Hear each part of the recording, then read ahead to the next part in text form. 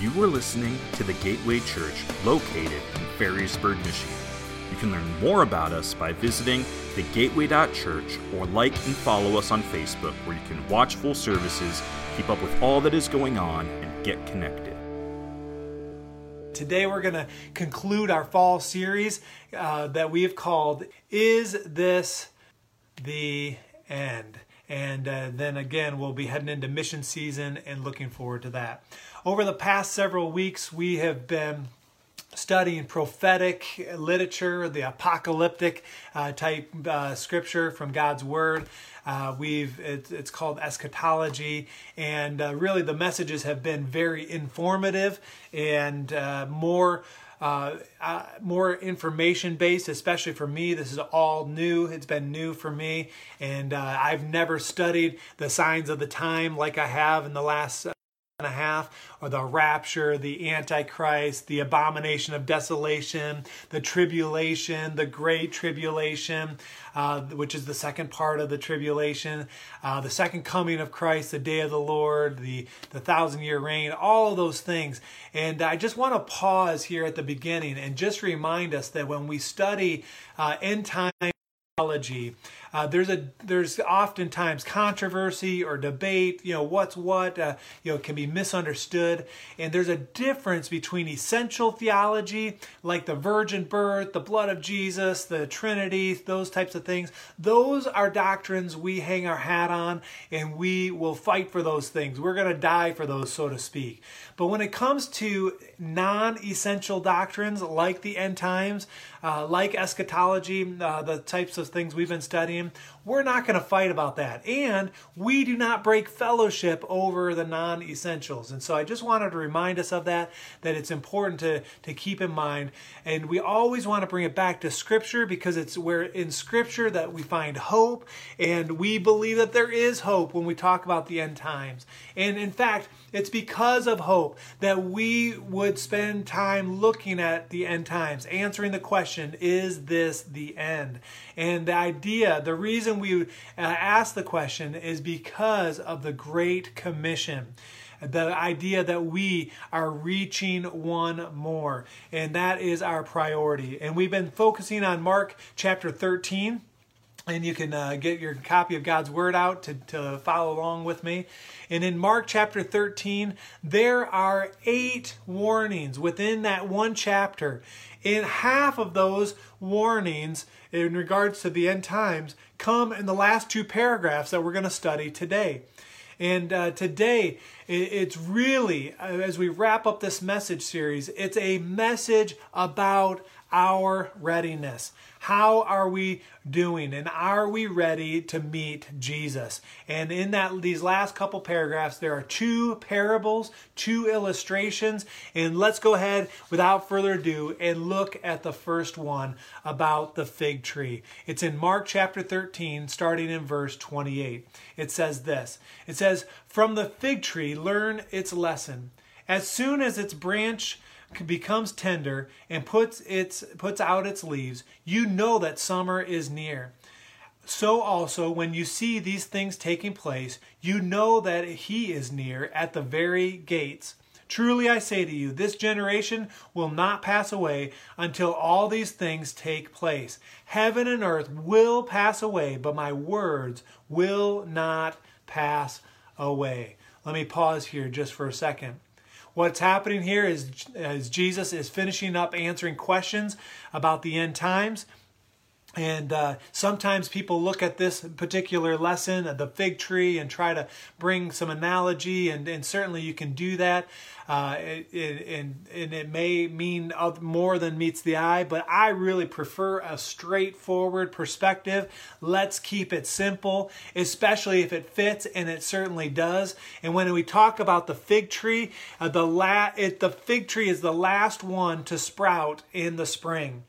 And a fig tree is very predictable. It's late to blossom. And when it does blossom, what it means, it is a clear sign that spring has passed and the summer is here. Now let's pause here. What Jesus is doing, he's making a parallel. He's talking about the end times. And he's saying, hey, the end times, the signs of the time are like a fig tree. The same with the signs of Jesus' second coming. It's that simple. But some people get hung up on verse 30. Look what verse 30 says. It says, truly I say to you, this generation will not pass away until all these things take place. And let's talk about that for a second.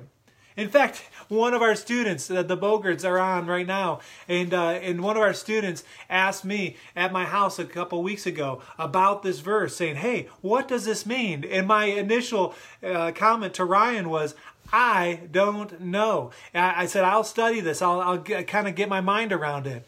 It certainly does not appear to mean the original hearers, the Jews there, because they did not see the things that all come to pass that Jesus was talking about. It also does not seem to concern the last generation of people who will live through the tribulation, because that only represents a part of a generation. With a typical generation is 40 or more years. So what does it mean? Well, as I dug in and looked, the word generation can be interpreted a race or an ethnic group or a family.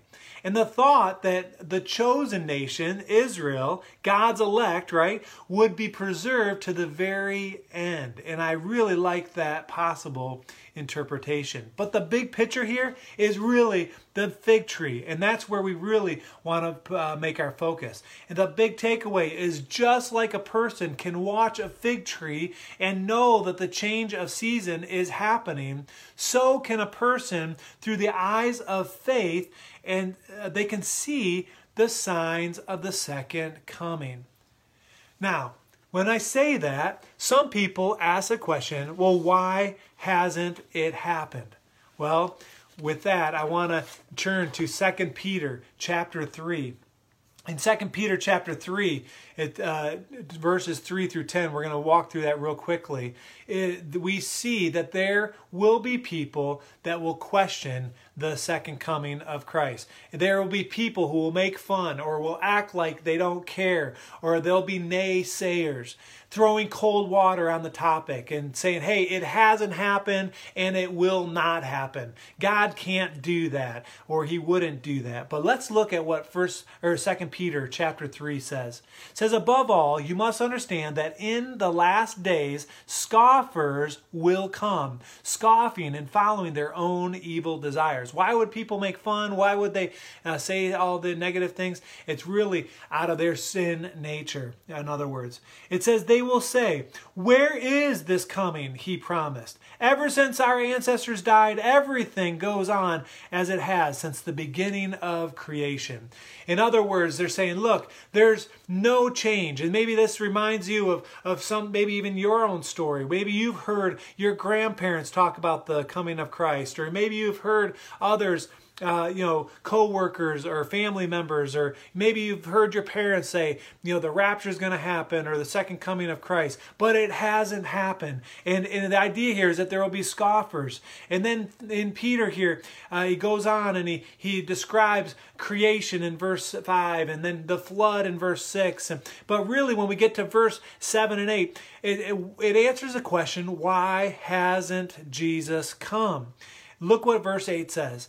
But do not forget this one thing, dear friends. With the Lord, a day is like 1,000 years, and 1,000 years are like a day.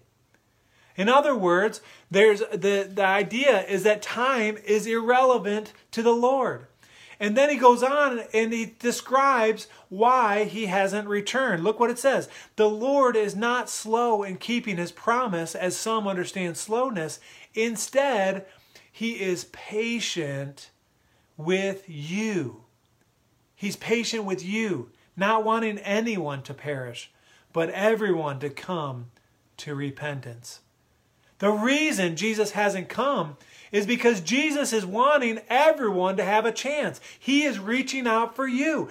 The fact that you're tuning in today, maybe you shared this with a friend, or you will share this, and they need to hear the gospel story. The reason Jesus hasn't come is because he's slow because when it seems slow is because he's patient with us. He wants you to know. But then verse 10 does remind us, but it says, in the day of the Lord will come like a thief. The heavens will disappear with a roar. The elements will be destroyed by fire, and the earth and everything done in it will be laid bare. It reminds me of what it says in Mark 13, verse 31. Back to our text, it says, heaven and earth will pass away, but my words will not pass away. In other words, you can take Jesus to the bank. You can trust his word that he will do what he says he will do. Let's move on to the second part of the parable, the second parable in our story today. Verses 32 through 37. And really, when we get here, we are seeing the second parable. It's about warning signs. And when I think of warning signs, I think of fire drills or sirens in your city for a tornado. At noon on Fridays, we hear a siren roar, and it's just a test. But the warning signs, it's almost like a car with you have a fuel gauge, and if you ignore those warning signs that your fuel is about to be gone, you are going to be stranded. How many of you have ever been stranded like I have? More times than I like to admit. But the idea is that there are warning signs, things about Jesus coming, and we've got to be aware. In fact, when we read it, this is all about being ready. Look what it says, starting verse 32. But concerning the day or the hour, no one knows. Not even the angels in heaven, nor the Son, but only the Father. And then listen how the words here are screaming to us. It says, be on guard, right? Keep awake, for you do not know when the time will come. It's like a man going on a journey when he leaves home and puts his servant in charge, each with his own work, and commands the doorkeeper to stay awake. Therefore, again, stay awake, for you do not know when the master of the house will come, in the evening, or at midnight, or when the rooster crows. That's about 3 or 4 in the morning, lest he come suddenly and find you asleep. And what I say to you, I'll say to all. Again, stay awake. If I was in person, I certainly would make a big deal of this. Stay awake. I'm preaching, right? But the idea here is that Jesus is talking to his disciples, but he's talking to more than just the disciples. He's talking to each and every one of us to be on guard, to stay awake, to be awake. It does beg the question when it says, that the master would come in the middle of the night, or when the rooster crows, or early in the morning. What about that? That happens at night. When are you most likely to fall asleep? In the darkness, right? And there's certainly a parallel here, from my perspective, that you could look at those that are struggling with maybe the season that we're in. Maybe there's a season of depression that you're in, or sickness like I am with COVID-19, or a season of financial trouble where things are tough. Or maybe you've lost a loved one. We lost someone from the church just this last week. Ron and Shirley Dukes, a dear couple. We love them so much. But Ron slipped into eternity earlier this week. And that can be so difficult. It's like the dark night of our souls. And maybe you're in a season of discouragement.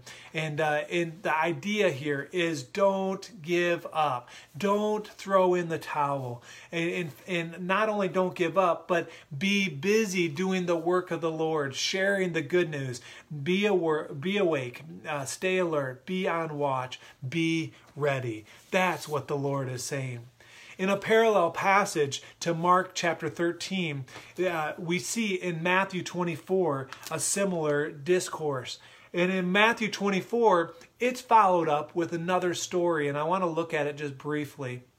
In Matthew 25, so the next chapter, it's the story of the 10 bridesmaids waiting for the groom. It's the 10 virgins that are waiting with oil ready to light their lamps when the bride or when the groom comes. And there are 10 of them.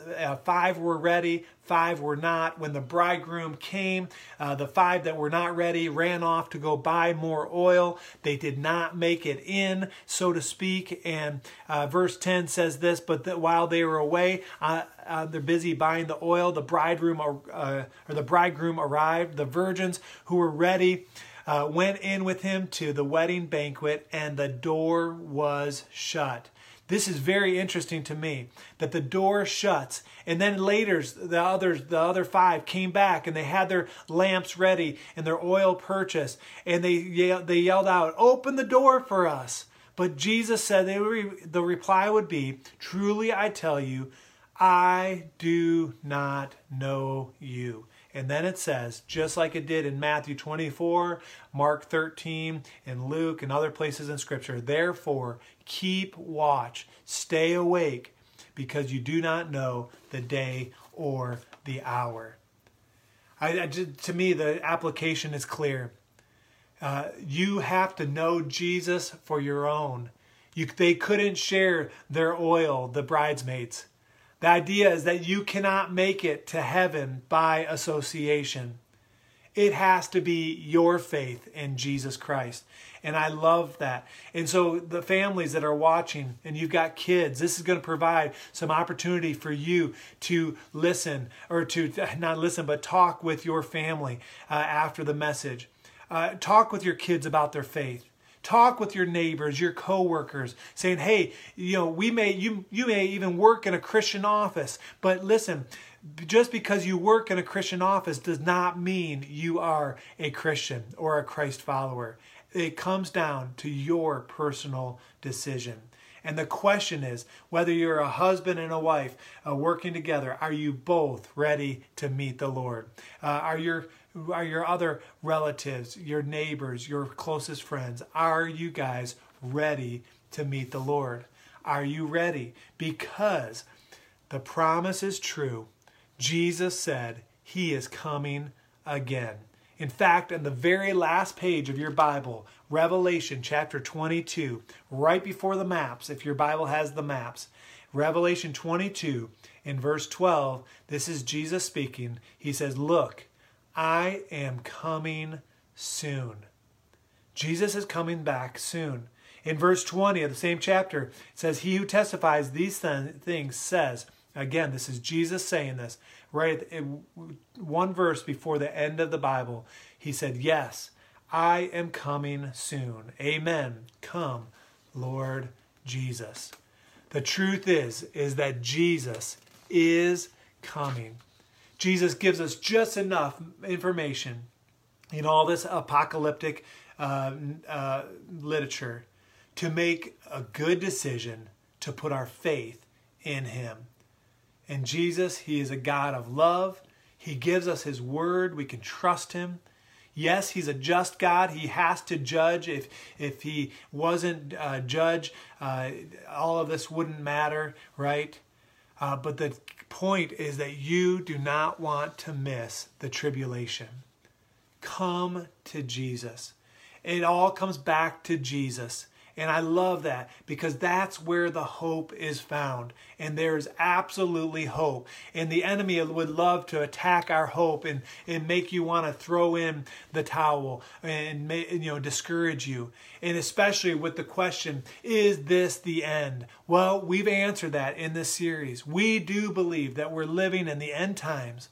We believe that Jesus is coming soon, and there's nothing holding him back from the rapture of the church, and then the tribulation, and then the second coming of Christ.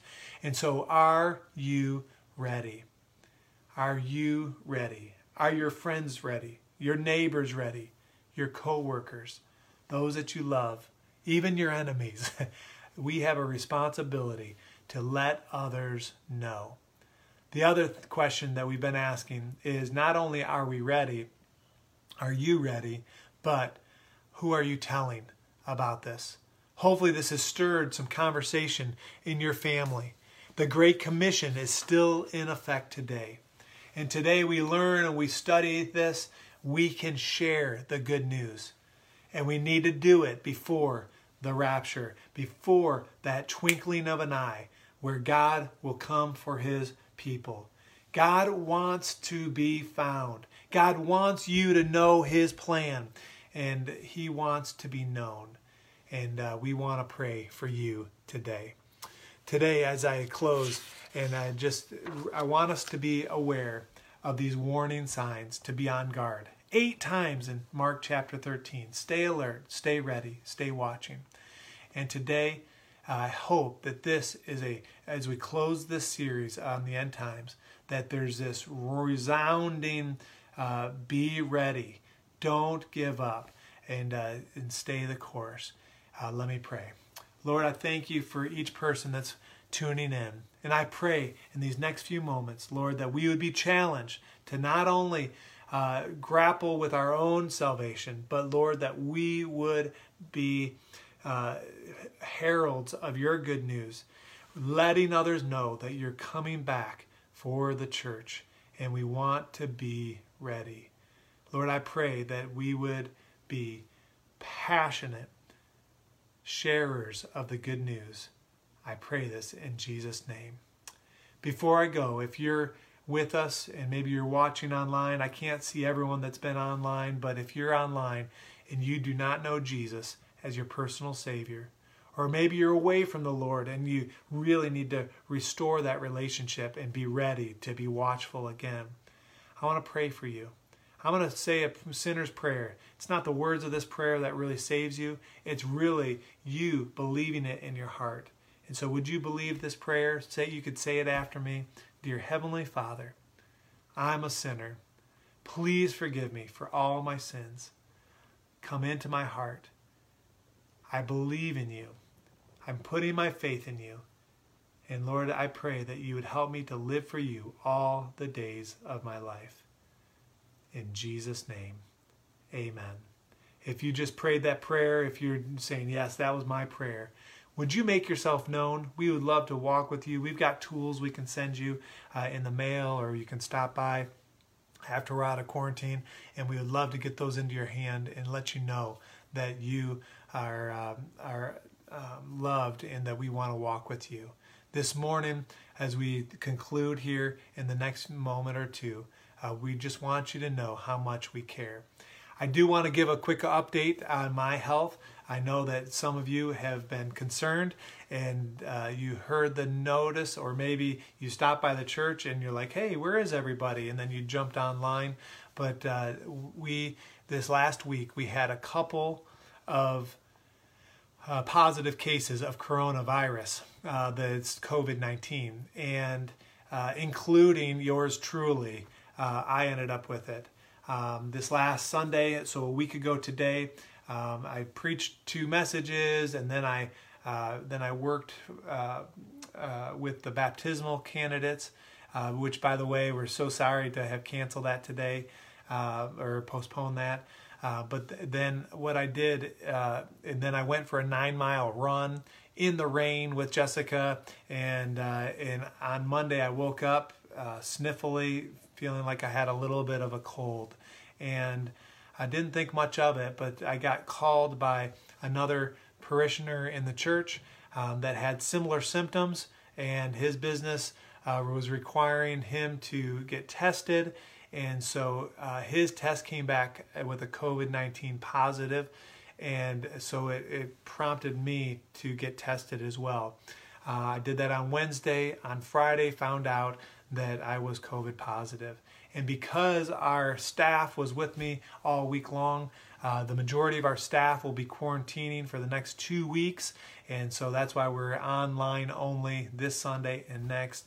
And but as regards to how I feel close to 100%.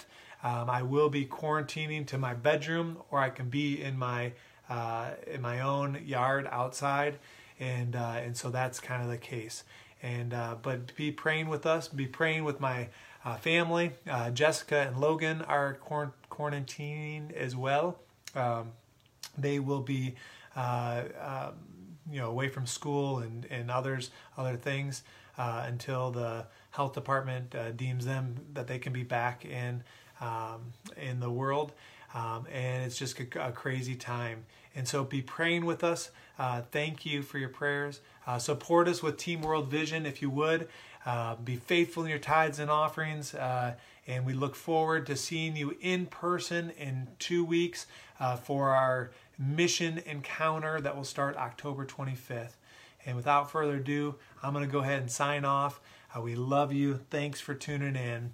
And next week we'll actually probably have some worship and a message, but to pull all those details together this week was going to be too much. So anyway, we love you. God bless you. Have a great day. Bye-bye. Thank you for listening to this week's message from the Gateway Church. If you'd like to find out more about our church, such as service times, giving, and ways to get connected, visit us at thegateway.church.